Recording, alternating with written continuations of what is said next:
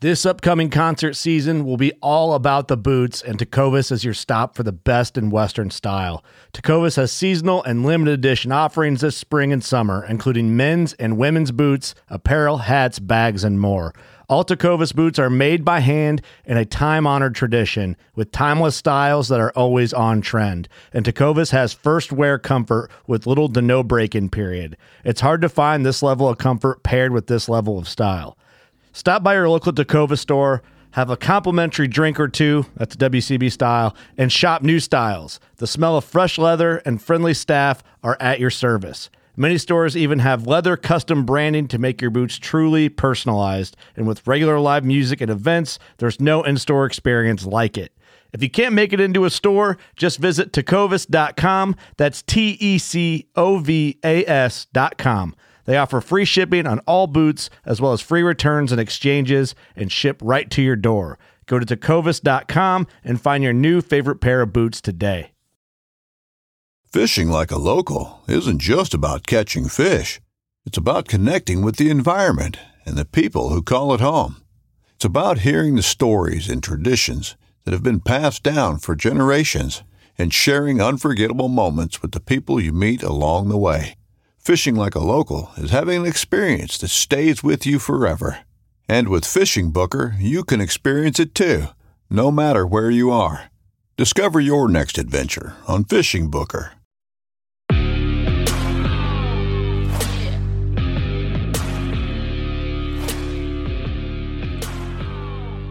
Hey everybody, welcome back to another episode of the Bowhunter Chronicles, brought to you by Huntworth.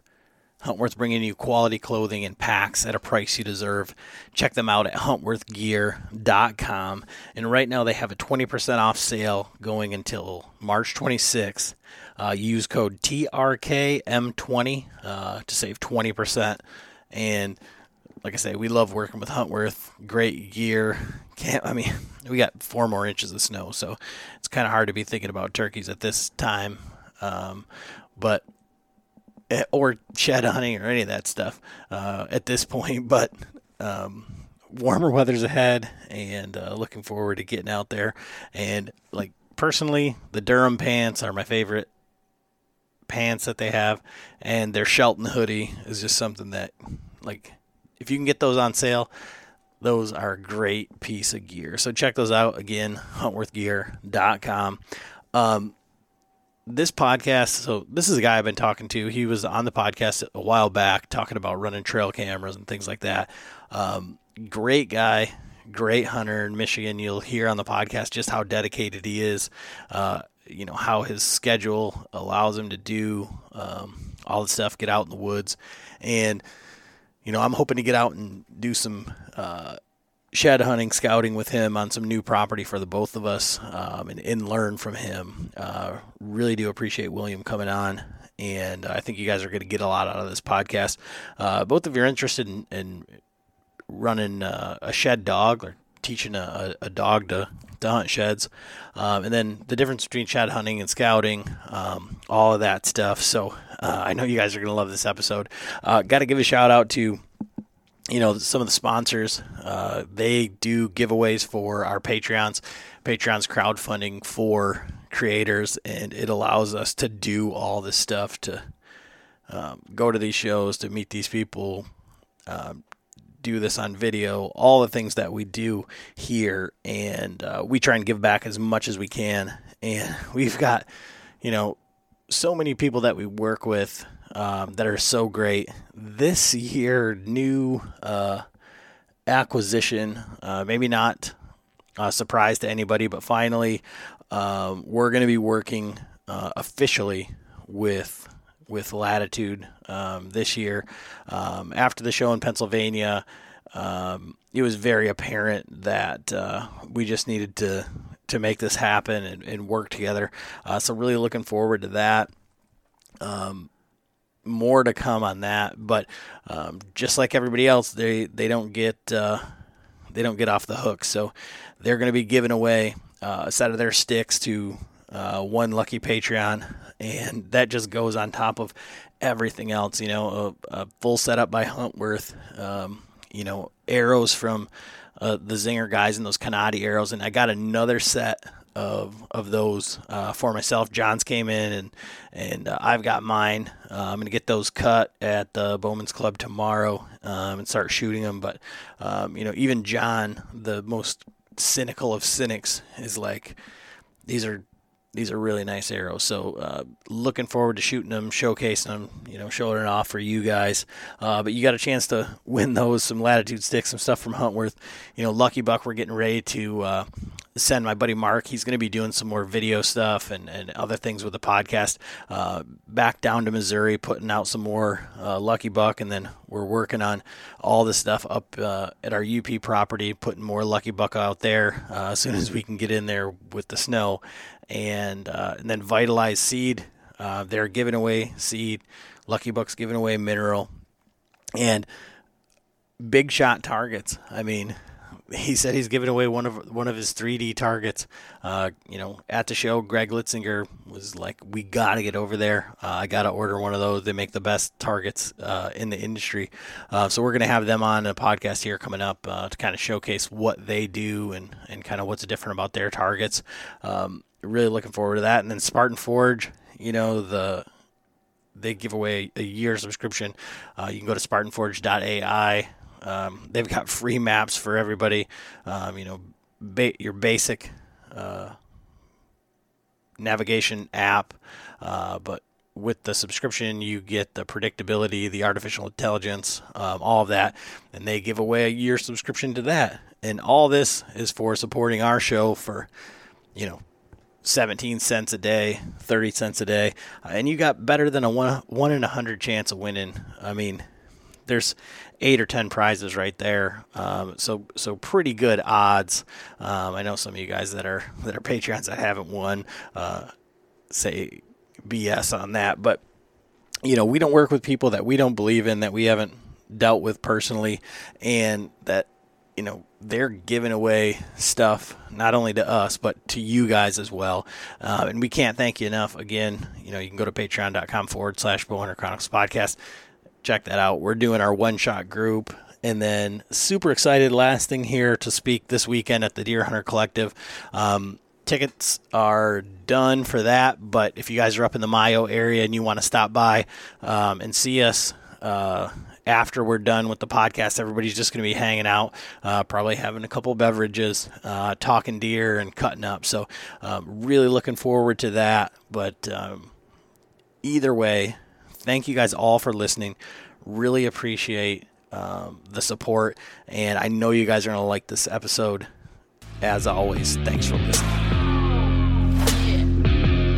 All right, everybody, Adam back with another episode of the Bowhunter Chronicles podcast. And this time of year we get, kind of conflicted. There's a bunch of different things that we can do between your off-season archery, bow setups, that stuff, looking at, for us, Total Archery Challenge and, getting our gear ready. Obviously, people are going crazy for turkey hunting, but then you've got the faction of guys who are just like,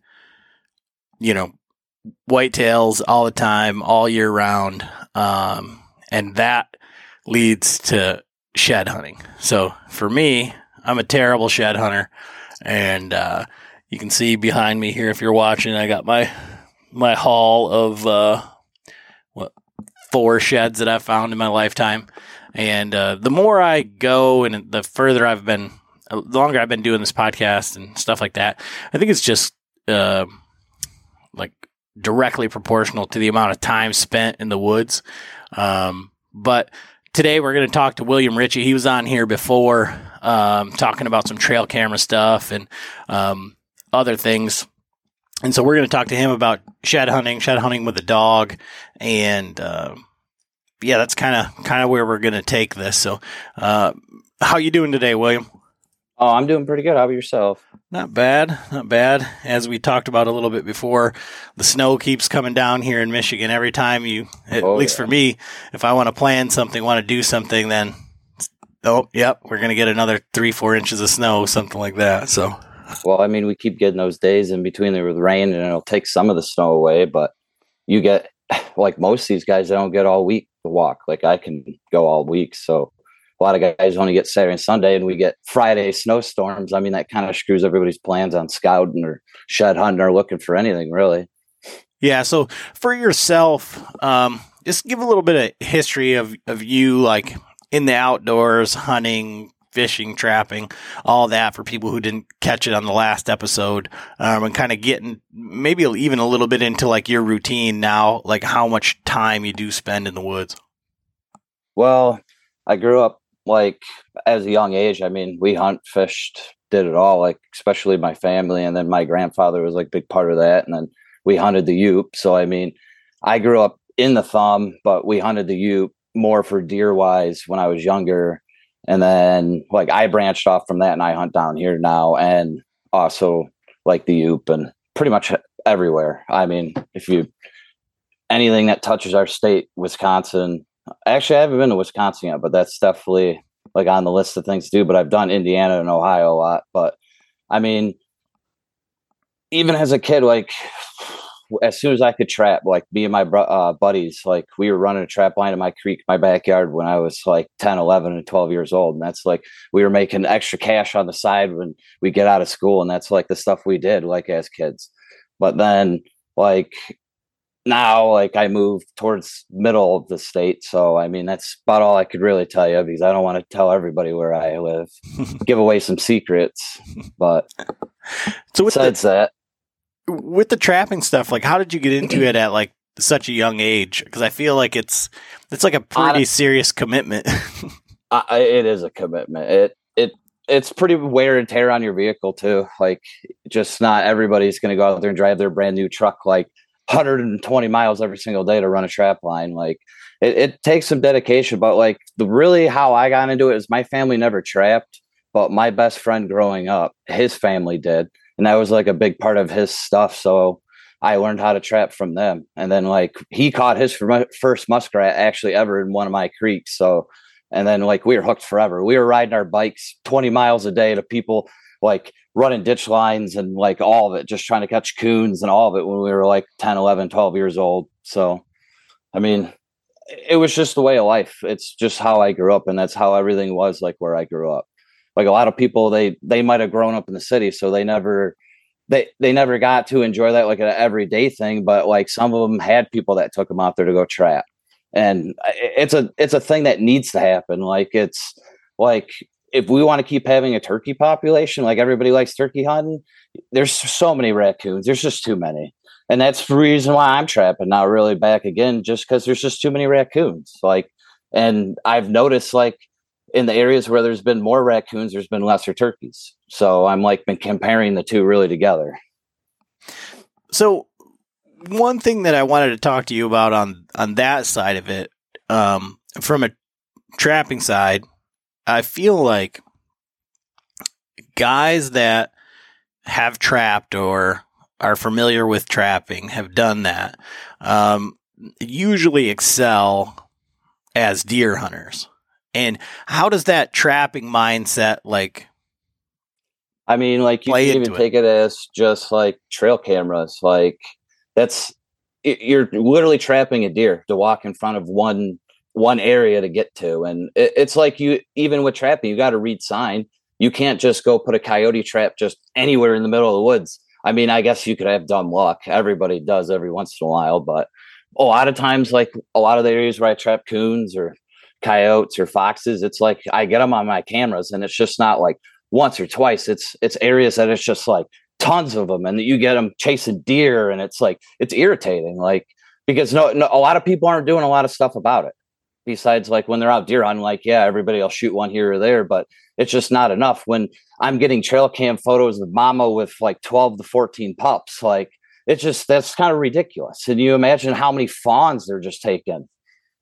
You know, like it's kind of like managing our land the best we can and doing it respectfully. And like this year, like I trapped all like coyotes and stuff, but I kept running in with these the coyote runners. So like they would only run coyotes on the public land like on the weekend. So like I kind of like worked a deal with them to where like I'd have my trap sets out there, but I'd unset them on like Friday night or something or Saturday morning. and beat them out there just to make sure that like their dogs didn't get caught in my sets. And we worked together. Like there was no argument. Like there's been a lot of like people arguing about stuff like that. And it's like, if you can talk to people and just be nice, like sometimes like they were really standoffish at first, but like I made it happen. And like, we worked out a deal and it was fine. And then like, nobody had any issues. And it's just stuff like that. Like everybody's got to have respect for everybody. And it's hard these days. And a lot of people don't have any respect at all anymore. Oh yeah, for sure. And I mean, you guys both have, the right to do what you're doing out there on public land. So I can't tell them they can't be there, and they can't do the same for me. Right. So, but what I mean is more so like, as a deer hunter and like your skills in like getting on deer, killing deer, and, like you said, setting a trap for a deer, essentially, what have you taken away from trapping that's allowed you to make it easier for you to get on these bigger deer? Have you ever been overwhelmed by the hundreds of food plot seed mixes out there? Well, you are not alone. And Vitalize Seed has developed a seed program that takes the guesswork out of food plotting. Vitalize Seed has 2 core mixes, the Nitro Boost and Carbon Load, to keep it simple. Nitro Boost is their spring-summer food plot mix, and Carbon Load is the fall plot mix, each having a diverse mix of over a dozen different seed types that are highly attractive to whitetail. Food plotting made simple, but it gets even better. Each mix provides necessary nutrients to the soil, making for better plots each season and saving you money by needing less Roundup and less fertilizer each season. The 1-2 system simplifies your food plots just how nature intended. Vitalize Seed. Make biology work for you. Order now at vitalizeseed.com. I would say the most I would take behind it is probably 2 things, is probably transition lines. I like, before anybody even called it a transition line, I already knew what that was, because that's always was an area where animals would always connect together. Like, the best way to say it, like deer always use hard lines, coyotes do, like everything does, like mink, like they're like, think about as like creeks and rivers and all that as all like roadways for otters and beaver and mink and muskrat and like raccoons and all that. It's all areas that like huge magnets for like animals and like just all of it. And then like even with deer, it really helped me evolve as a deer hunter, because then I could like really read the sign and know where to look, just to even like begin to even find a big deer, or even just get pictures of deer, or even find bedding areas. Like it all started as a young age. It's just even like reading the sign of knowing where to find those areas. And I mean, it's sign. Like, that's the best way to describe it. It's just really hot sign. Is really like, obviously the deer are going to be there if you find an apple tree and it's just covered with poop everywhere, and there's a big scrape off to the side, there's rubs, like that's hot sign. But like, the reason why I found the apple tree is because like I was running a transition line and happened to find some place where all the like deer trails came together, and it was just so many tracks coming together, you say, and you come and you follow the tracks along, and boom, there's the apple tree, or they've just been coming from it. And then like your early scouting, even in the year, you're sitting there thinking of, well, if they're coming from that area, like they're coming from one area, they're going like, so you find the apple tree and they're coming from the opposite area. So that means they're coming from an adjacent bedding area from that way, and there's tracks coming from both ways. But if like you could plan it out, I mean, like it's hard. Like it could be only nighttime sign too, though. And they could be hitting in the morning. I mean, that's where I use like a lot of my trail cameras, just really to know when the deer really want to be there. It's not really the fact of like, there's been the whole thing with cell cams, like everybody's saying that you're just cheating. Like it's not cheating if I just want to know the inventory or if the deer is there. It's not like me just being right over the bed and just jumping right in there and trying to kill them. It's not that easy. It really isn't. So why do you think that guys that have a trapping background find it easier to get on deer? Well, I would say a lot of the guys that like would trap, think about it this way. If they're trapping, they're spending 90% of like their season through deer season trapping, but also they're trapping out of deer season, and you're covering lots and lots of ground. Like if you want to run a big trap line, you're covering maybe 100 miles a day, even more. I mean, it's very possible. So like you see a lot of things. You're always out there. You're always, and it's like when you're always out there, it's just that one moment you come around like a bend and you're like, wow, look at all this sign. Or you come around a bend and you just jump this huge buck. And then it's just like an obsession. Like, and I kind of like came across one recently, just let's say that way. And then I had cameras that actually soaked over there for the whole entire year. And yeah, like that's about all I could say. I can't tell any more about that one. But at the same time, like I say, I think a lot of guys, and I mean, myself included, I wouldn't like count myself out of this. They want to, on some level, they want an easy button, right? They want to, they want to buy stuff. They want to, I love that podcast I did with Cody Rich when he said the reason people buy gear is because it's something that they can control. So they can say, I have the best pack, I have the best stand, I have the best saddle, I have the best whatever. But that doesn't correlate to, killing deer or getting on signs. So like the other thing that we can control is the amount of time that we spend in the woods. Right. And I think that's essentially what you're saying is being in the woods, having that time on the ground. You just have, I mean, kind of like the same thing with like the predator hunters. Like when they're out there with a thermal at night, they're seeing where deer enter the field. They're seeing, all these deer that are there. They're remembering those things. And it's like, I mean, you can even take it as an example as like loggers, like even in the UP, there's a lot of loggers that see really big deer and end up killing a lot of really big deer because they know where those deer have been all year. Or like a farmer, a lot of farmers I know have killed a lot of really nice deer. And it's just because where have they been all year? Out on the farm and in their farmlands or crop touring or whatever they're doing, or their cattle, and they see things. And that's why those things happen. And it's because you're spending a lot of your time like out there. And like, I can't say like everybody has all the time in the whole entire world. Like, I mean, I work nights, so I can be out there all the time. And thankfully I have a great family that lets me do like what I love and I enjoy it with them. But like a lot of people don't get like that enjoyment. And it's like the best way to describe it is if you don't have a lot of time out there, try to make the time out there as quality as you possibly can. If that's the best example I could put it as, and and make it count really. So, from your perspective, then what's the best way, if you were going to give people like 3 tips or whatever to make their time out in the woods count when they're doing their scouting, when they're out there looking for deer? I mean, say even just shed hunting right now and like scouting, like just deer in period. So say you only had a 3-day weekend, but it snowed this weekend, but it doesn't mean there's not deer out there. You couldn't just go drive all the public land. As long as the roads aren't blocked or it's not a blizzard, obviously, but you could go drive around, go shine. Like we have 4 or 5 hours before it even, I think, closes after it gets dark. Maybe with the time change now, I don't know. That screwed me all up today, but like you could literally drive around, go shine, go look for deer tracks, like figure out where all the deer are. And like those few days that like say you have some extra time too, and it actually hit the snow melt, you could go to those spots where you've seen where all the deer were and go find those antlers.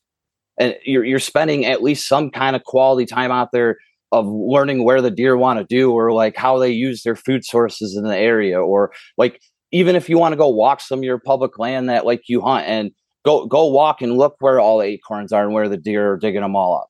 I mean, any time out there is just possible quality time, even if there's snow or not.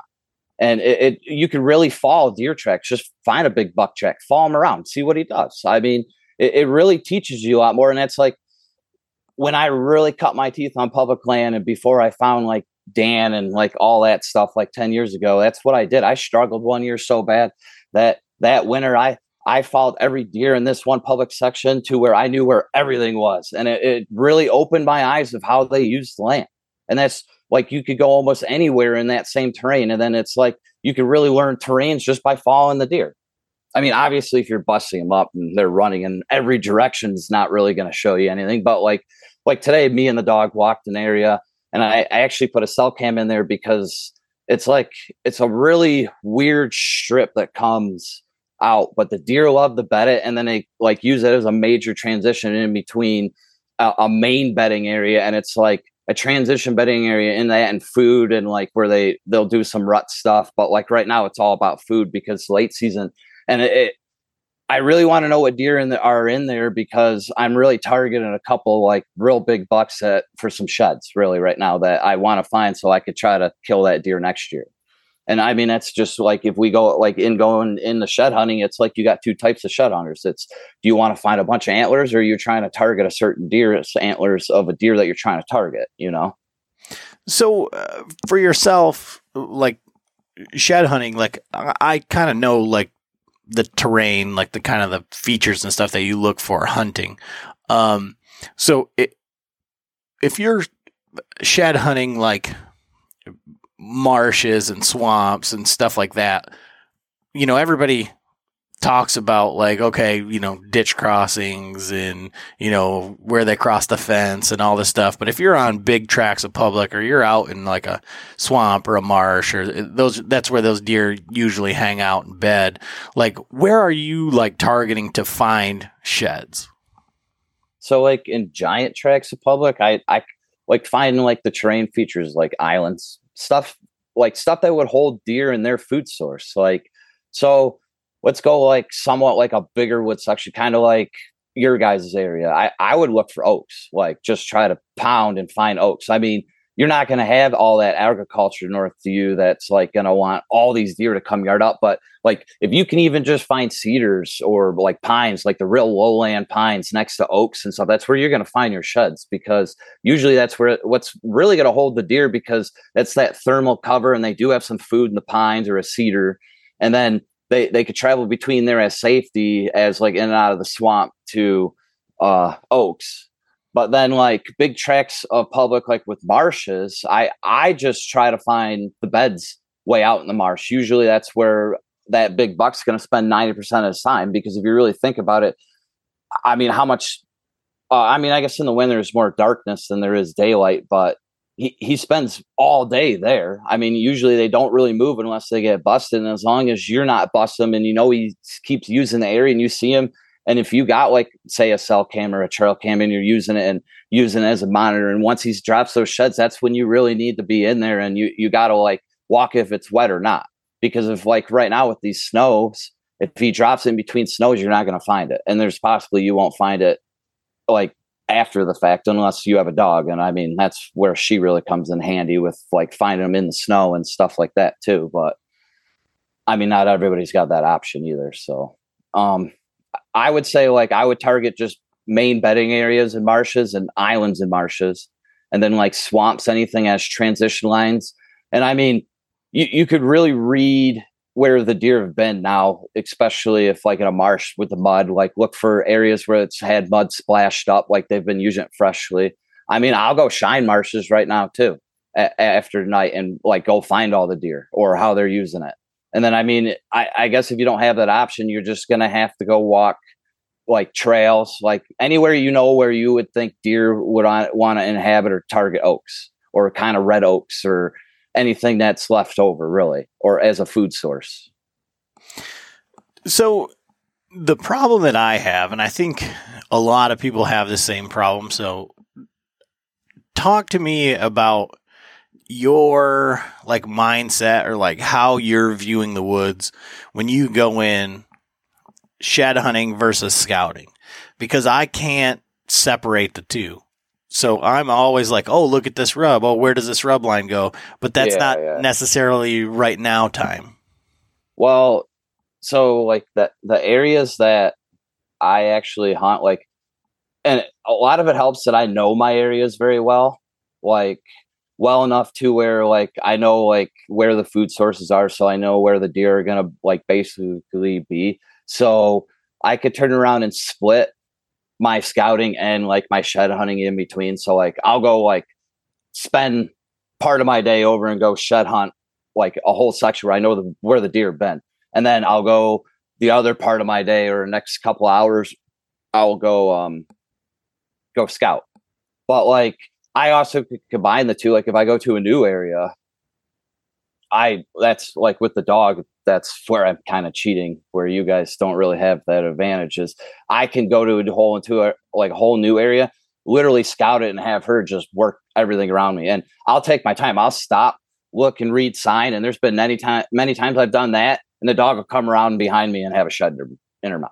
So, I mean, it's literally what I'm doing with her helps combine the two. But so let's go back to like, if I didn't have a dog, though, is what you guys really want to know is if I went to a whole entire new area, I would scout it first. Just scout it and learn where the deer are. Don't if you find sheds, you find sheds. But like if you're really there to want to learn where the deer are, don't worry about finding antlers. That's the best way to describe it. If you're there just to find antlers, find where the food's at and you'll find the deer right then and there at that time. They might be a couple of miles away from where you even want to shed hunt anyways. So they might not even be there at all. But it's just the way, it's really how you want to prioritize your time. The best way to describe it. Because that's, I mean, and I've talked to multiple guys that have the same amount of sheds or less. And, you know, they get in there and, you know, it was discussed like, unless you step on one, like those are the only sheds that they've found. And, you know, I mean, ultimately that's kind of the way that it works, right? I mean, you're walking around looking. So where, I guess that's a better thing. Like, so when you're going in shed hunting, like, where are you looking? Are you looking like, you know, when people go look for morels, right? They say they usually just scan a little bit ahead of you, but make sure to look at like where your feet are, like look on the ground, like. Well, okay. Well, this is my little tips behind all that is like, even like with morels, it's like, your eyes are not, you're not trained to look for small things in the woods like that. So like I spent like a couple of years there just taking a shed out with me or taking an antler with me and throw it on the ground, turn around, shut my eyes, wait 10 seconds, turn around and find it. And it's like, you forget where it's at, but you're training your eyes to look for those little things. And then like, I mean, I hunt mushrooms too. So it's pretty like, I'm always looking for little things in the woods, but that's how I really learned. And that's how I've showed a few people and it's helped them too. It's just, and I actually read that in a book. So I don't know exactly where I got that from, but I just remember that little thing particular I got from that book. And I've been doing it ever since and it's helped.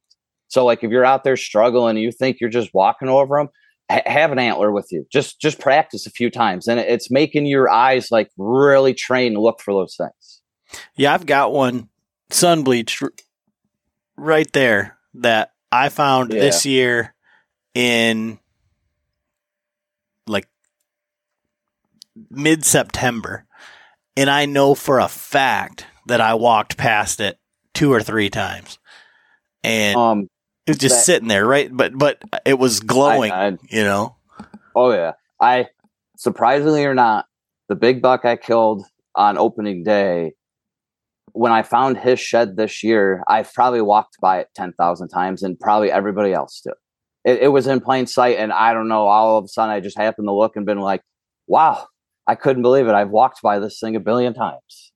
But it just wasn't those things. It's just I happened to look that day with my eyes just right. But like to really look for them, I would train your eyes to really look for those things and like look ahead of yourself and like don't be scared to just stop and take a second. And there's been many times I've just stopped, taken a second. Honestly, it's just because I've really just taken a leak. And I've looked and I'm like, wow, there's one just laying right there.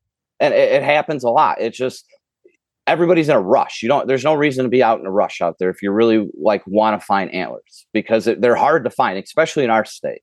If you went to like Iowa or something, it might be a little bit easier where there's a little bit more bigger deer concentration. But like our state, it's hard. Like, and there's a lot of competition. There's been a lot of competition this year, I could tell. And it's like people that like I could tell like that's what they're definitely doing. They're not rabbit hunting. They're definitely looking for antlers. So from that side of it, what are you learning from other than deer that have made it from finding these antlers? Because it's one thing that I was thinking about that we've got a guy in our Patreon group that finds antlers every day. This guy walks out, he's on Marco Polo, and he's like, oh, found 2 more, found another one, found, 3 today. Oh, found a really old one. That's crazy. And it's nuts. And it got me to thinking, like, what is that telling you for the actual hunting season, though? Because this is where the deer are, after. So when you find sheds, like even of that, okay, so that deer that you killed on opening day and you found that shed, where was it in proximity to like where the deer lived? Or I know you found a set of sheds on a buck that you're going to target this year. Like, how are you using that information? Well, it's really the fact that these are deer that I've seen during actual deer season, and I've made them like targets as like the 2 sheds I found this year, a match set. Dog actually found one and I found the other, and it's from a deer that I passed, and it's a deer that I know that like he's older enough in age now that he's not leaving that core area. Like there's a lot of people actually have talked about it, that like when a deer gets older in age, their area like will shrink. And like the big buck that I killed on opening day, he like once he got 4.5 years old, he never left like a certain area. Like in the winter food source, when I chased him in December, he roamed, but he never left like, let's just say like a mile square. He was always in that mile square, and that was his area. And he eventually shrunk down to that. And that's what really helped me kill him. And that's the next following year, because he just never left. And that's like, that really could help you like on an older deer when you find their sheds. Like when you're finding like tons and tons and tons of little ones, I mean, you never know where those deer might end up. They could end up 10 miles down the road in 2 years. I mean, you never know. But when you start finding like a match set to like an older deer you've seen or you've had on camera, more than likely, if you have had him during season and then you also have him after season, at least in a food source, I would say within a mile from where you've seen him, he's never going to really leave that area. That's what I've noticed on most of my trail cams, like all the data that I have with them. Like that 10 pointer that I have his match set, he's another deer that's not leaving pretty much a mile square. He's living there his whole entire year now. And he dropped his sheds there. There's food there for him. There's no competition with nothing else like really big anymore. So, it's going to be pretty nice because I know where the bedding area is and all that, where he likes to frequent. So, and it's just those things when you get in the older deer class, finding their sheds, it can really help you piece together of where they could be living, if that makes sense. And there's like a couple actually people that I can't really tell their stories, but I know of other people that have killed a couple really big mature deer, and it's because they found the set of sheds of that older deer or somebody else did. And they told them where they found them, and it really pieced together where that deer was living his whole entire life, where he felt safe. So I guess on that note, let's say that it was a new property that you'd never hunted before, and you found that set of sheds, right? So yeah. big mature deer, deer that you want to hunt, never been on the property before. What are your next steps? Well, since he doesn't have his antlers anymore, it's kind of really hard to tell which deer he really is.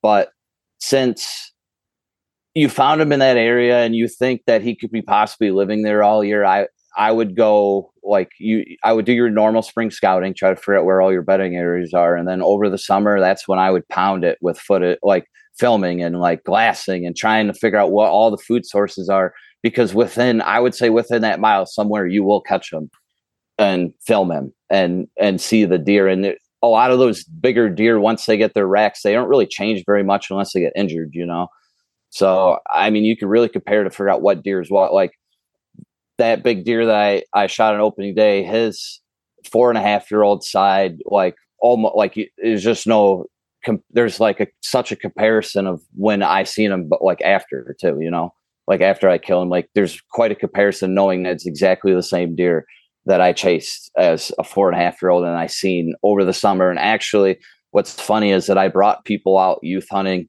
for the youth season, and the father and son that I set over there actually seen him and almost got a shot at him. And the only reason why they packed up the leave was because his son didn't want to use the bathroom in the woods really, but but besides that, he said he packed up and he looked up and he was like, that was the biggest buck they've ever seen. And that's how close it was from him dying right then and there too. But besides that, like those deer really, you just got to find food. I mean, that really could really show you where the deer are and what they're going to do. And I mean, like you got to really think the rut's only a couple months out of the year. Everything else matters about food and safety. So, let's talk about that deer that you killed on opening day. Like, how did you have this deer figured out? You'd been chasing him for a couple years, or at least a year before. So how did it play out? Because I think that's kind of like what everybody hopes for, right? You do all this work, and then the first sit, you go out there and you kill him, right? Well, it was actually not really a first sit, but it was many sits of many to really put the chess match together of getting in front of him.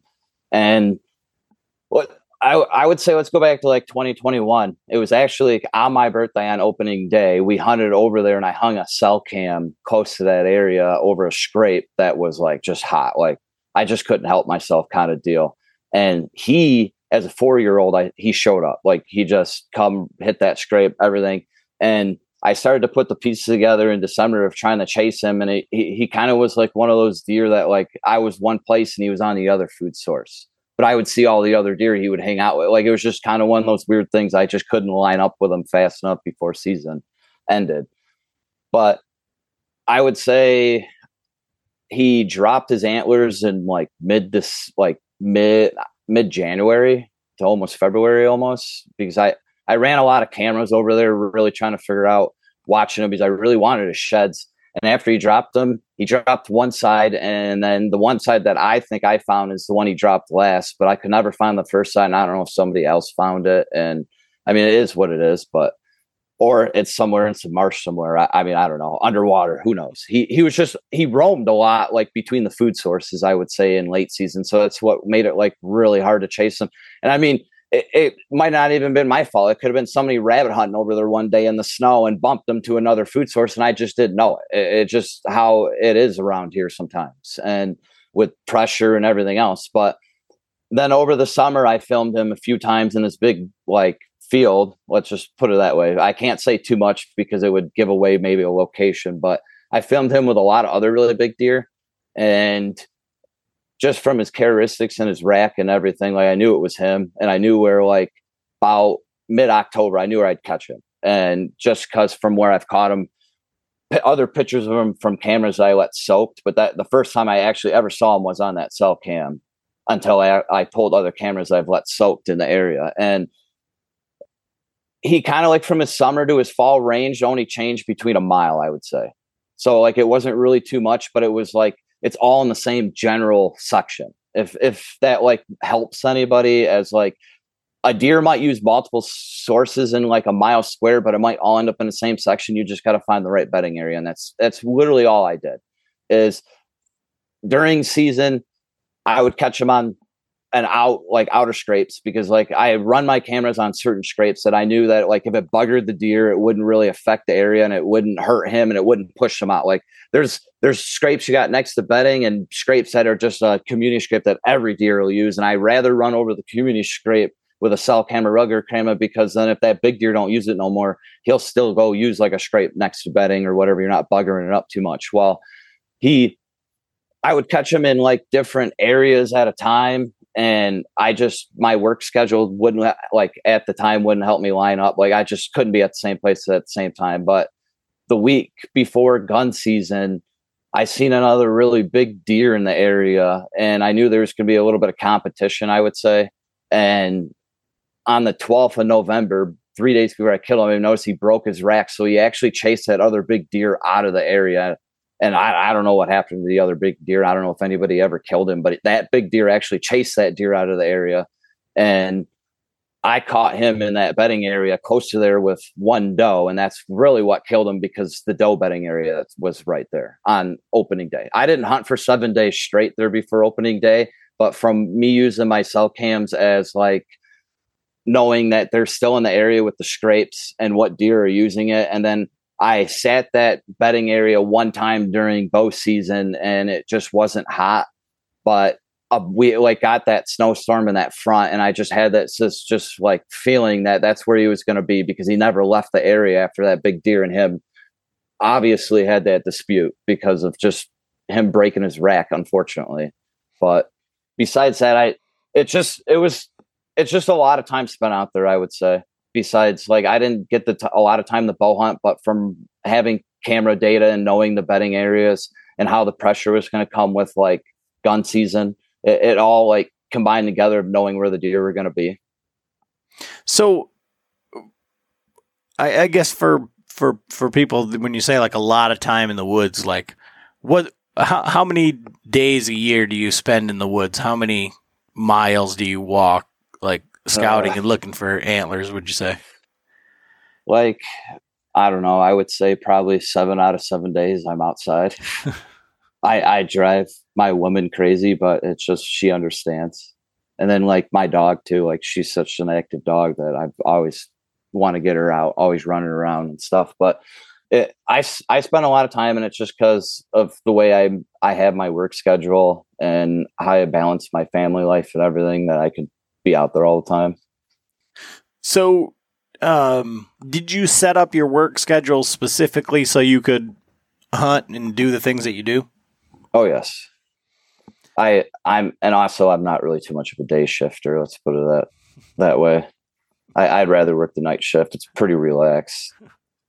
So, I mean, I think that's a commonality too with people that are like, I guess, for lack of a better term, obsessed with whitetails.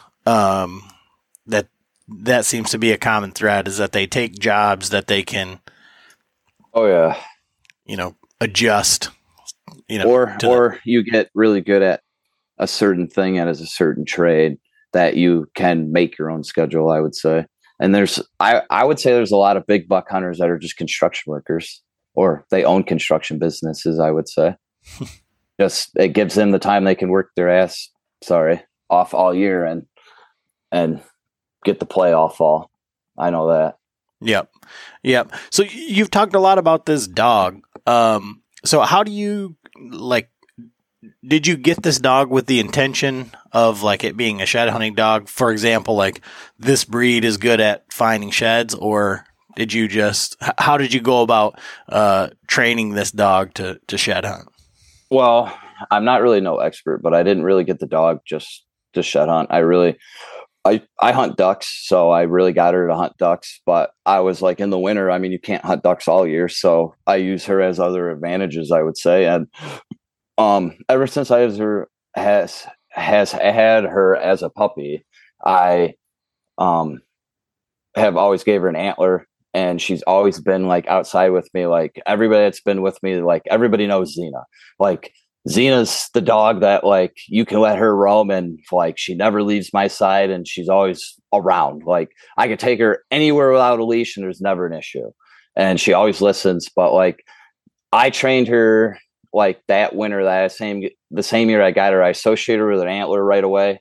And then like we walked as a puppy, like until she like grew as trying to find antlers. And like she didn't know what she was doing out there, but like I would find them, and then I would make it to where like I would not find them and she would find them, kind of deal. And like I just associated so much excitement around it to where now that she finds them, like it's just something that she does when we're out there. Like I think the biggest thing is that she knows I trust her, and like a lot of people don't have trust in their dog, I would say. And I don't want to take no hate from this or anything, but like you got to have some trust in your dog to really like trust in the hunt and know, like I trust her. Like if she runs off a point to go look for an antler while I'm scouting the one side, I trust her that she's looking for an antler and going to come back if there's one there or not, kind of deal. Like she's going to bring it back or not. And it's just the way I've trained her and associated her with being out there and like giving her the freedom that she can roam around me to find them. But like I said, like any time, like when she was young, or like I think anybody with an older dog, as long as you can associate them with an antler and like even go out in the yard and throw it in the yard and practice it with them, play fetch, do anything with it with them, and try, like, even when they're young, if you have to cut some of the tines off so it's not too sharp, it doesn't point them or hurt them, or like they don't associate danger or hurtness or anything. And then like every time they bring it back to you, just like so much excitement, and that it makes the dog so excited that they're gonna want to hunt them like they want for it. Like, and now that she's 5 years old, she just knows what she's doing out there now. Like it took a few years to like really get that full trust in her completely, to like hunt for me. Like I could just let her go now, but like I just made sure we walked, and like that's why I found so many sheds for a couple years, because I wasn't just targeting like certain deer sheds like how I am now. I was just walking everywhere I could possibly find deer, and we were trying to find antlers. And that's the difference between I feel as shed hunters, is that if you're trying to shed hunt a certain deer's antlers, and you're only going to find that deer set because that's what you're really only looking for. Obviously, if he's with other deer, you might find more deer antlers, but if you're really wanting to find a lot of antlers, you just you're going to have to start walking, like walk a lot of miles and finding where the deer are. So it's interesting what you just said there. And I never really thought about it like that, as far as like when you're looking for a certain deer's antlers, like, do you feel that that's like the next level of scouting?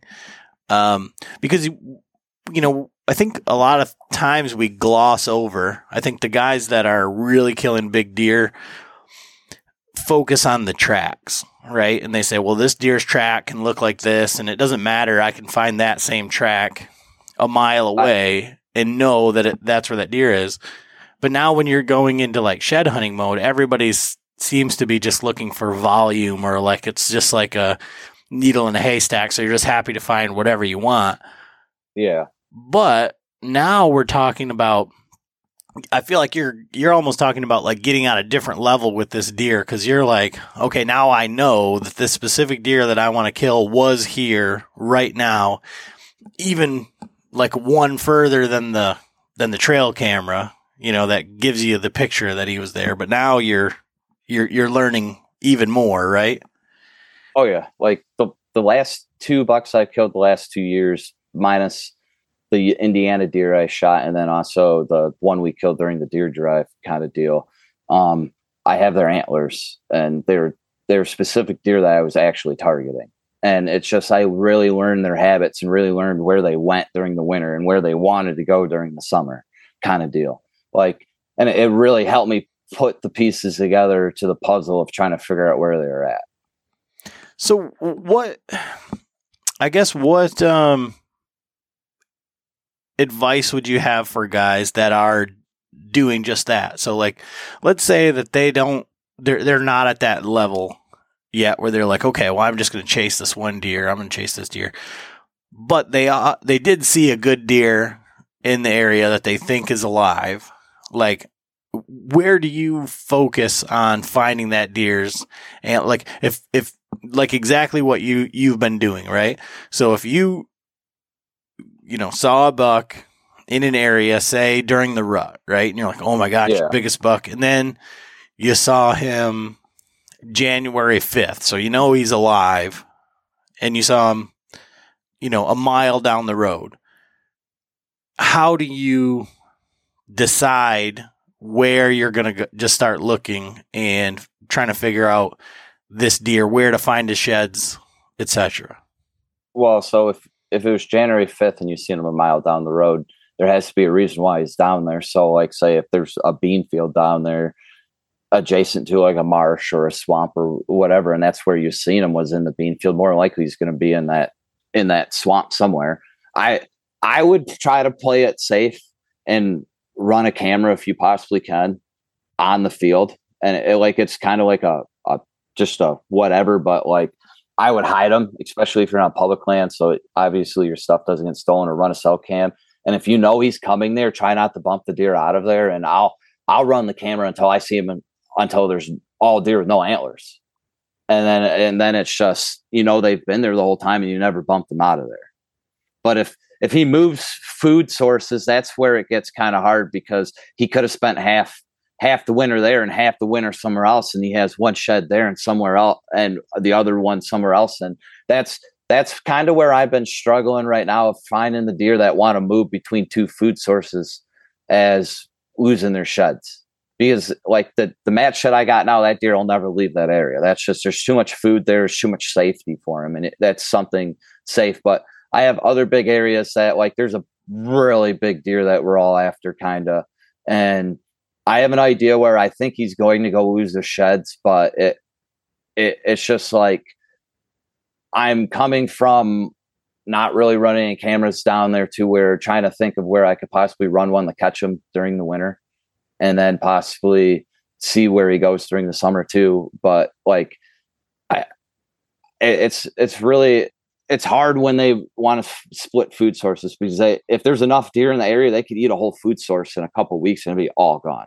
So, I mean, it's just those things that you got to look for and try to figure out what other hot food source you could go to. And if you could find fields and you can shine them, go ahead and go shine them at night. More than likely, if you see that deer too, one time when you shine them, don't ever shine it again. Just leave the field totally alone because you could possibly bull him or everybody out of there too. And I'm talking from states that were legal to do that in too. And go ahead. Sorry. Oh, no, it's fine. So like, how does that help you though? I mean, are you doing that? Let's say, so you're going out there, you're trying to find a shed, maybe you find one, maybe you don't find any. You've said that there's these two food sources, but this is now, right? So How does that help you during the season when you saw them a mile away in the rut? Well, if you've seen him a mile away in the rut, if you can remember the exact dates in that rut time, more than likely he's going to be right back over there in those same days. Those deer do those same habits all the time. And the real big deer that we're all going to be after, that's the same pattern I've had of them from the same last 2 years, because I'm pretty sure I have the same picture of him as a younger age with the same characteristic of rack.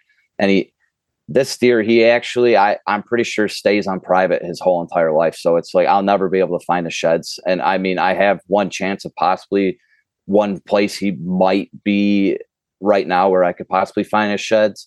But besides that, like there's a certain 3-day block in November just from running those cameras or me seeing him over there. I know that's where I will catch him and have my chance again, as long as he's still alive. And I'm pretty sure you said you killed a deer like that too. You had him on the same trail cam pattern deal with that year after year. And that's honestly how I've been running a lot of my cameras in areas now, is that it's areas that I won't hunt that I know have a lot of younger age class deer, or they're just there and they need one more year. And I'll run those cameras there and not even hunt it all entire year and use that whole entire camera data to know that select week of block of knowing when they're all in daylight and go in there and go have a chance. So I guess from like the shed hunting to season type thing, you're saying, okay, the deer's alive, and if it's a big deer, then that's probably you're in his core area, right? Yeah. And so for little antlers, you're like, those deer, they don't know what they're doing. They're going to be moving around. I would say probably 70% of the time. I mean, like a little 6-pointer, I mean, you never know. I mean, it's kind of hard unless he has some like really weird characteristic in his rack. You'll never know what he's going to really be until he's got at least his 2 or 3 year old range in his sheds, I would say. Then you can really start to compare him. But I would say a deer's first rack is like, it's cool to find. I mean, I love finding them, but I don't think they're as important unless there's like a real characteristic in it. So you were talking about the UP. Have you messed around up there at all shed hunting, like where the deer yard up and looking into some of that stuff? I've actually looked into it. I just have yet to do it. It's just finding time to go do it. I mean, if I go find time to go do that, I'm taking away from time from going somewhere else where I really want to go look too. But it's been in the back of my mind. Like I've also wanted to go to like Atlanta and go look for elk sheds too. And I know people that have places over there that I could go stay and go try to look too. So that brings up an interesting point. Like, how do you prioritize like where you're shed hunting or where you're, even on some of these cameras that you've just let soak, that are just out there, like how do you prioritize like where you're going to go and shed hunt without pulling the cameras or whatever? It's honestly just from driving around. I just see deer, like just drive around in the afternoon with your family.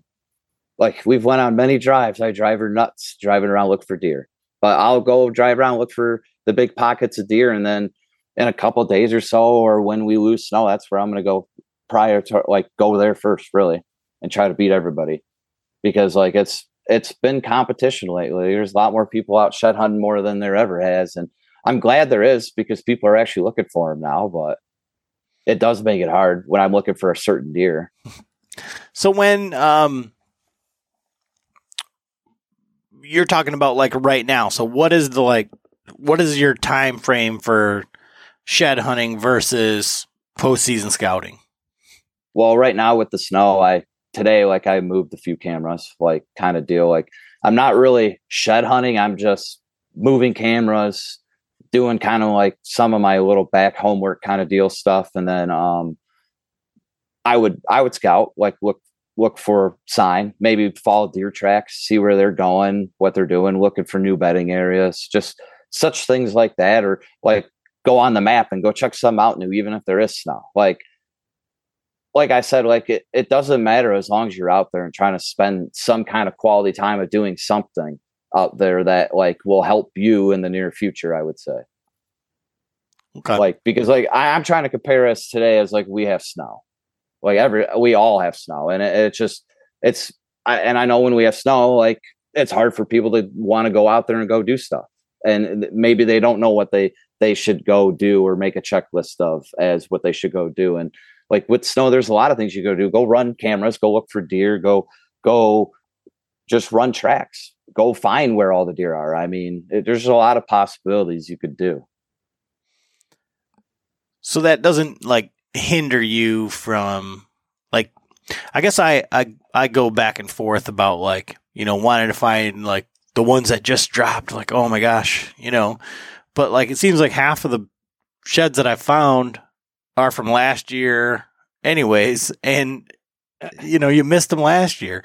So as far as like time frame and squirrels and other people, all that, it's hard for me to compare me to other people, as like if I know there's an area where deer are dropping right now, and it's like I'll take a couple hours over there with the dog, and we'll go walk 10 miles in a couple hours, like instantly, and go find them all.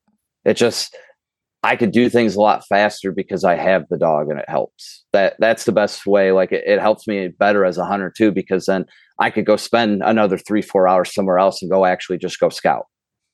I could split my day or split how I want to spend my time. Or like, if I know like we just lost all the snow, it just rained, then that whole entire day, I don't even care about scouting. I'm going to go look for antlers in the areas that I know that I stacked up where all the deer were. And then like say the day after that, if you have both days off in a row or something like that, go the next day and go scout, and just split your time. So for yourself, what is like your driver for scouting? Like when you're out scouting, what is it, especially like this time of year, that gets your blood up, that gets your eyebrows and says, okay, this is a spot I got to come back to? Like what is it that that you find? I really like just those big primary, like hidden little bedding areas, and like where you can see where there's been big tracks that came in and out, and the big rubs that have been there that you can't see unless you're inside the core area of them, and how the deer use them. Like those are the areas that get me really going. I really like that stuff. And then finding those big community scrapes that nobody else has ever found or seen. Like you could tell the deer still using them. Like even March 1st, you go over by them and they still smell like deer piss. Like that's the exciting parts about it, I would say. Like just finding all the big deer in general, or just deer. Like I just like being out there finding deer. So when you find one of those big scrapes this time of year, like what is your process? Like what do you do? Never been on this piece of property before. You come up on one of those, and then now what? I would go through the process of looking where I can hang a camera, and then I would come through more likely on a next like front of like a storm, like say like if it's snowing or something. If I can sneak out there in a snowstorm, I'll go hang that camera. Like ways to make it to where that won't bother the deer enough to where I could try to get inventory on what the deer are doing or what deer are in that area. And honestly, I'll put good batteries in my cameras and run them on video and put one in there right now and not touch it till fall when I'm ready to go hunt it. And I'll have all that information. It's where like everybody wants to check their cameras like every week. And I know it's exciting, but if the longer you can let them soak and let them sit there, and as long as you know they're not going to get stolen or theft, or you could check them because it's a walking trail or something like that, just leave them.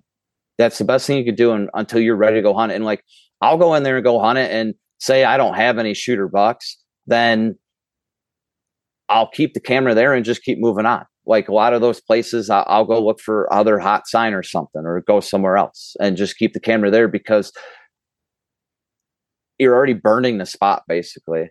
And you never know. Like you could go back in there in like a month or so and go check it again during season, and there could be an absolute monster there using it that just never showed up there before. I mean, it really could go back and forth with just how determined you really want to go check the cameras or not, and how you want to use them in your own factor of finding deer or killing them. And community scrapes I use more as an inventory thing, unless I know it's something that's really close to bedding. Then I really won't put any cameras, because it really could booger a deer out, or a really big mature deer out. It could really booger him out. And he'll look right at that camera and you'll never see him again. And I've seen it many times. So when you go in there to hunt, like you've got time, you're going to go, are you checking that camera before you set up?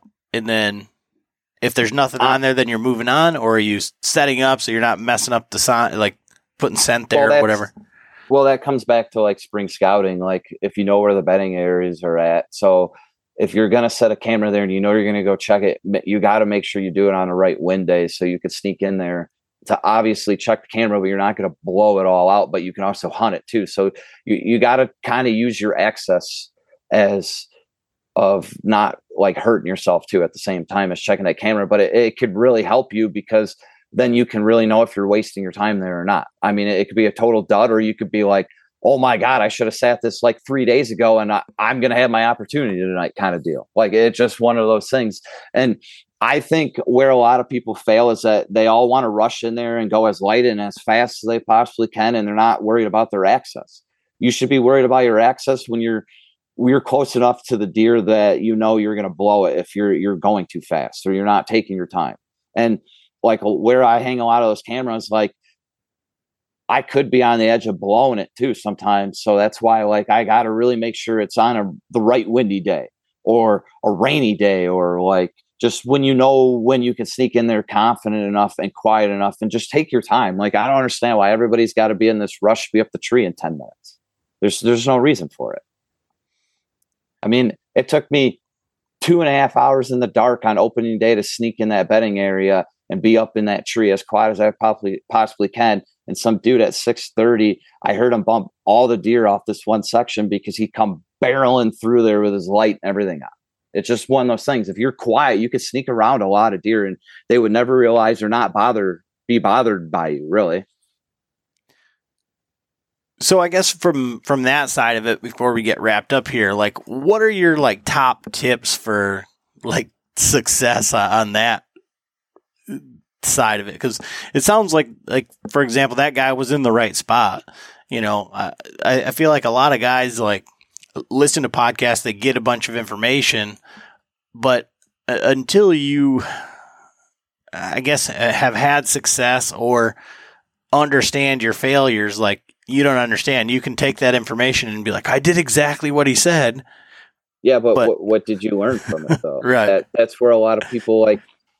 You got to have confidence and be aggressive, but you got to know when you fail and understand why you failed and like really put the piece together. And if you can't understand why you failed, ask somebody and like break it down with one of your buddies. Like we're all in this together. And I don't understand why everybody's so against each other about this. And like, I fail. I mean, I fail all the time. There's so many times I jump the big mature deer I'm after, but I was aggressive. I had confidence and he was there and I knew he was there and I could have had my chance. I just got too aggressive, but I had my confidence in it and I took my time. But that's the thing, is a lot of people don't even know they're blowing it before they're even there. And it's because they're just in such a rush. Like what are you so rushed for? It's nature. Mother Nature takes her time. She could take all she wants. Really, that's the best way I could say that. And Mother Nature will hand it to you when you need it. Like, and if you just think everything comes at you that fast, it'll catch up. That's the best way I would say. As she will show you who's boss. As like, it'll make you struggle and scratch your head of like, what am I doing wrong? So what about people that get like super discouraged? Don't get discouraged. You're supposed to fail, and the more you fail, the better you're going to get. There was a time, all of us, we've struggled. Like I'll admit, I've struggled many times of like, what am I doing? And it just, I have confidence in myself that I fixed where I failed to become a better deer hunter or a trapper or anything. It's just, you got to learn from your mistakes. You're not always supposed to be successful. It's just sometimes some people have dumb luck and they go out there the first time it happens, and other people, it might take 3 years before they even kill a deer. It's just the way it is. I guess it matters if you believe in luck or not too. Well, I think from like your situation, from, most of these very successful hunters, like it goes back to the old saying of, the harder I work or the more time I spend in the woods, the luckier I get. Right. I mean, yeah. So what are you running for? What's your bow setup? I actually switched to a Matthews V3X. I think that's how it's said. I don't know. It's just so new kind of deal. And then I'm still just shooting 100 grain broadhead with FMJs. Okay. What broadheads? I switched back to grape diggers because last year I was having issues with those two big 2 blades I was shooting. And I mean, they weren't anything spectacular. I think they were just buzzy 2 blades. I'm not sure. I don't know. I'm not really too into all the bow stuff. I just draw back and shoot the deer. That's the best way I could describe it. So what then would you say? And it's funny that you say that because I feel like there's like 2 levels of that, right? There's guys that spend all their time in the woods getting an opportunity and they say, I know that I'm going to get a deer within 20 yards and I can hit within 20 yards with this setup. So it really doesn't matter if this will kill a deer at 20 yards.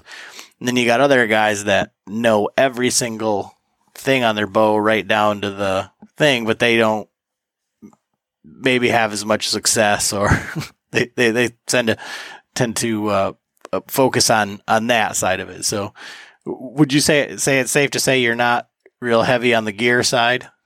Not really. I mean, like I buy a tree stand set up, throw stealth strips on it here or there, make sure it doesn't make a noise here or there, and it's on. Like I don't care. It's all about just getting out there, killing the deer. If I got to throw a stick at them and it's legal and I could do it that way, I'll do it. It's just, it doesn't matter. You sit on the ground. It doesn't matter. It really doesn't matter as long as you're out there trying to do it and having fun. I think that's where a lot of people miss out. You're not having any fun. If you're out there just being discouraged and you're all worried about your gear and everything else, you're not having any fun. You need to have fun. I think so. Well, and that's one thing that I think I should, I guess I should ask you about, because I have this this thing in my head, like where I feel like the more we go down this like big buck road, right? And you saying like, I can't say any more about that. I can't say any more about this. It becomes a real kind of like solo adventure. And then when you talk about like the duck hunting and the deer drives and that sort of thing, like that's something that's, as a group thing, is a lot of fun. And I mean, like I say, we had our deer camp this year, which was amazing. Like when I went to that trip out to Colorado and had deer camp, but I feel, I think it's just always better. Like that's the easiest way to have fun, is like to forget about antlers for a minute. I think people, especially people who are getting started, they want to chase this deer when they haven't killed this deer, and they don't want to tell anybody they want to do steps. That's the best way to describe it. I think a lot of people need to go out there and just start killing deer. Go have some fun. Like, yeah, I might chase a lot of big deer, but I mean, I can't wait to have the peace of mind of just putting a weapon in my hands with all my other buddies and let's go push some deer and just have fun. Like, you're out there to have fun. Like, I just don't understand people why they get so serious about a brown goat with antlers. That's all it is, or a giant rabbit with antlers. Really, I mean, it doesn't even have to be that big of a deer. Like, when I went down to Indiana, the deer I shot down there wasn't really that big, but I had fun. I was having a ball, just walking around with the muzzleloader, spotting, stalking deer. I mean, it was just having fun. I mean, and it's what really enjoys it. And like, you could go on those 4 or 5 day, like, just killing yourself trying to kill a really big deer, but I'll go spend one day out of the 4 or 5 and go hunt somewhere else or go shoot ducks with the dog. Like, it's because I'm letting my mind have a peace of mind, and I'll go like back to the next day and I'll end up killing that big deer because like you're letting your mind take a break. You're like stressing yourself out when you really shouldn't be stressing yourself out. And it's really hurt me in the past a lot of just stressing myself out trying to kill a big deer here and there, and when I should have just taken a seat back like I have been, and it's been more successful now than I ever have. If that's a really good way to explain it. Oh yeah, I think we put so much pressure on ourselves, and I say that to people all the time about like an out of state hunt. Like, there's been a couple of deer that I haven't shot like early in the hunt, but then the last couple days you're like, you're pressing, you're working so hard, and it's just like anything else. Like, when you focus on like shoulda, coulda, woulda, instead of like what you need to be doing right now, or like you're like not in the moment anymore, and you're already going home with an unfilled tag. That's what's already in your mind. You're saying, I should have shot that one because now I'm not going to, you're already done. Ruining you though. And it's like that's what made me more successful on my out of state hunts. I would say for anybody to take it is that you're so worried about filling that damn tag that you're not actually hunting. You're literally being a zombie out there. You're already not sleeping. You're on an out of state hunt. You're somewhere weird you've never been.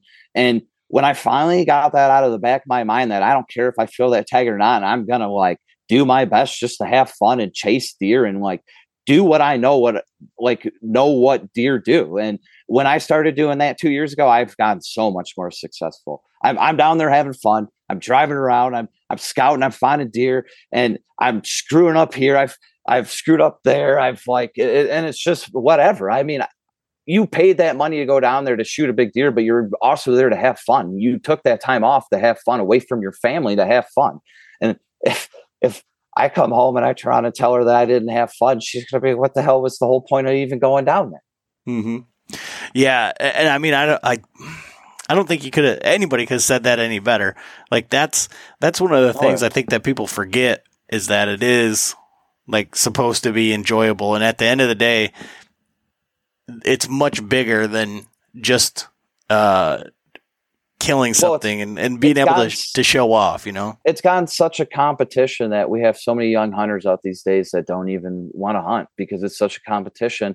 And I run into so many, and like, I actually took one underneath my wing lately that was asking for help, and I'm going to help make this kid a killer. And it's just like, he just needs to start, like, you need to start killing deer and having fun. Like, let's just do it. Like, I don't care if anybody sat with me. I would never take it away from them if they had a tag in their hand and they'd be like, can I shoot that deer? Like, I didn't tell you if you can or can't do it. Like, it's your choice. I don't care what anybody says. And I would never take that away from anybody, any kid.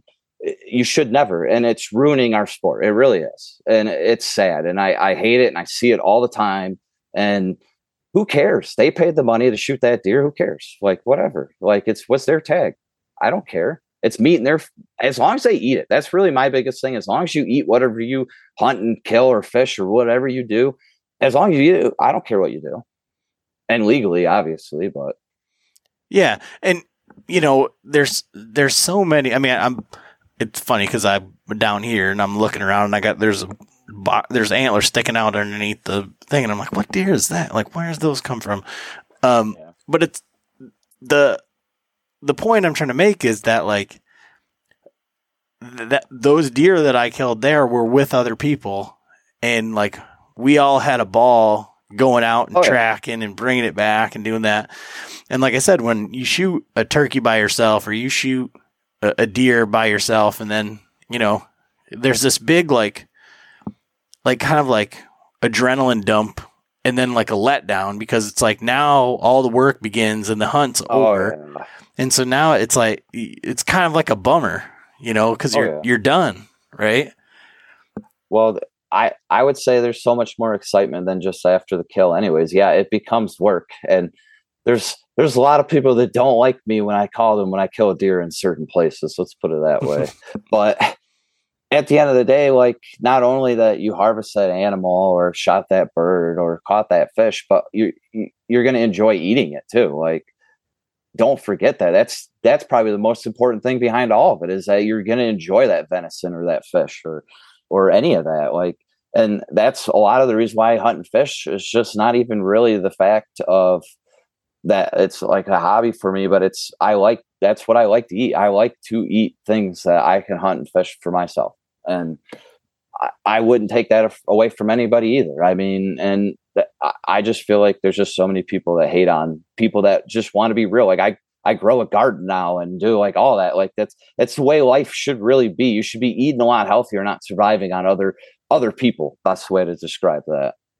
Oh yeah. And that's, you know, to the other side of that is that everybody says that you can't eat the horns, but like at the same time, like all those deer that you could have killed, you can't eat those ones that you let walk.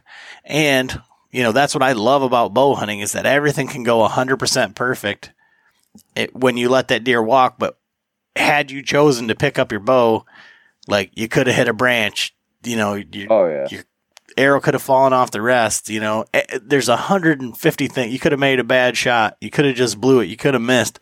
And everybody says, you know, I could have killed that deer. That deer was dead, but I let him walk. And, you know, well, for the same guy that you're talking about that says like, you know, where you just got to kill deer, like you need to get comfortable picking up that bow and killing something.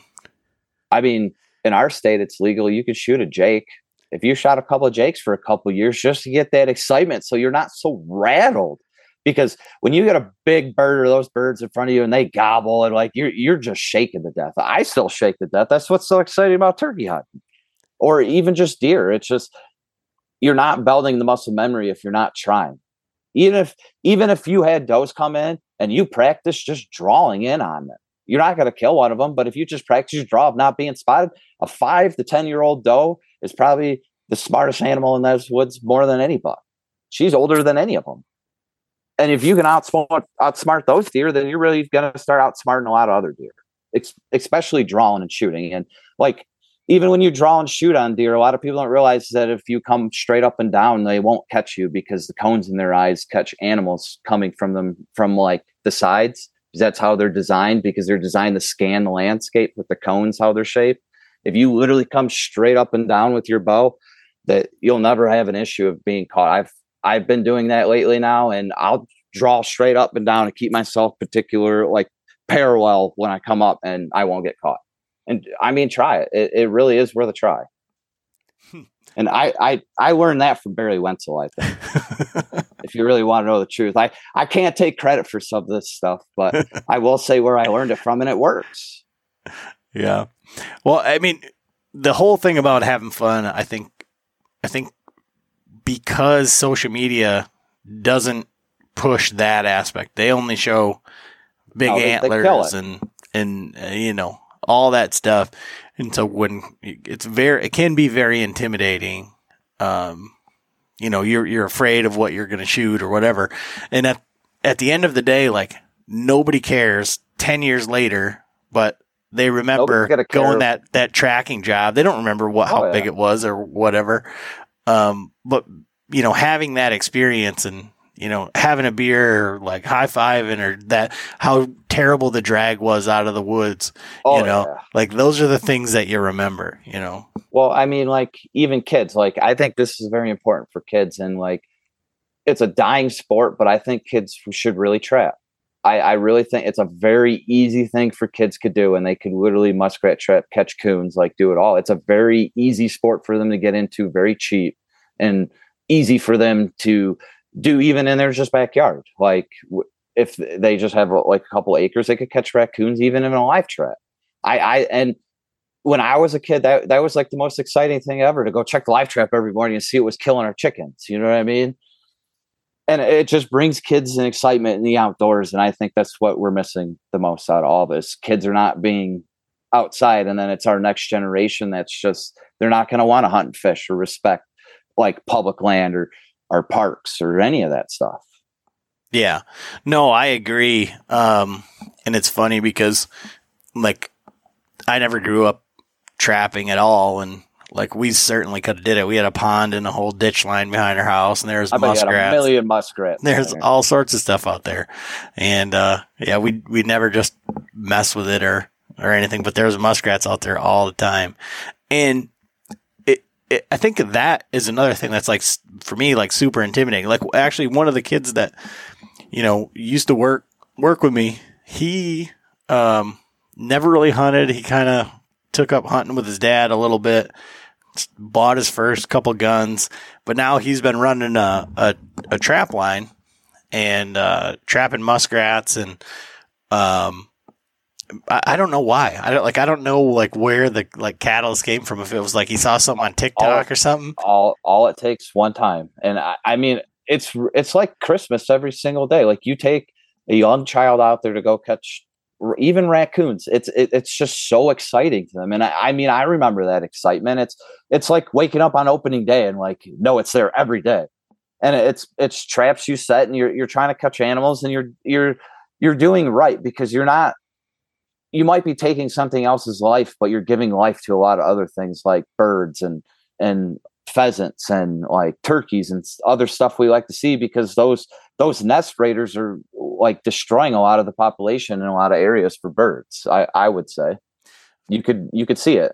But this kid, he texted me the other day, and he's like, I finally called in my first coyote. He's like, I didn't get a shot, but and he's been doing it for a year and a half, and he's like, I baited him in with like muskrat guts from muskrats.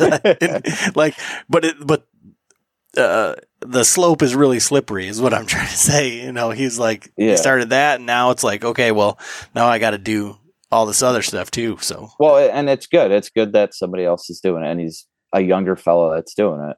Yeah. I like seeing that thing. And that's one thing I'll never take away. That's why, like any public parking lot, I see anybody that's younger, I always talk to them. I usually talk to everybody, but I'll make my time to talk to them, even if they want the help or not. And a lot of times I'll help them out and be like, just go sit over there. And then they'll come back to park lot and be like, dude, that's the best deer hunt I've ever had in my life. And it's because they see 10 deer. But it's just those things, and it's just exciting to them. And there's no competition. I don't care. I'll help anybody. It's just the way it is. Anybody I run into, it's just the way it is. I mean, that's how I feel about things. So I guess from that aspect, to kind of close things out, if people want to get a hold of you and they want to, ask you about the shed hunting or the dog or any of the trail camera stuff, how can they do that? Well, you can reach me on Instagram, and that's DD112. Then my Facebook's William Ritchie. And then also my YouTube, I actually going to start a channel, and I've been a little bit dabbing in here and there, but it's called Michigan Dreamin' TV. And we're going to do a lot of kids stuff, I think, because like me having children now and everything kind of inspired me to want to like do a lot of stuff for kids for the outdoors, and a lot of stuff for them to watch on YouTube. So awesome. Just not hunting, not us just killing a bunch of deer and all that stuff. We're going to do a lot of fishing and a bunch of stuff on it, but it's really our own unique backing behind all of it, and it's just something a little different than everybody else does. But I mean, I'm not here to make any money off any of it. I don't care. I got a job. I just want to share what we share, and it could maybe help somebody. You never know. Right.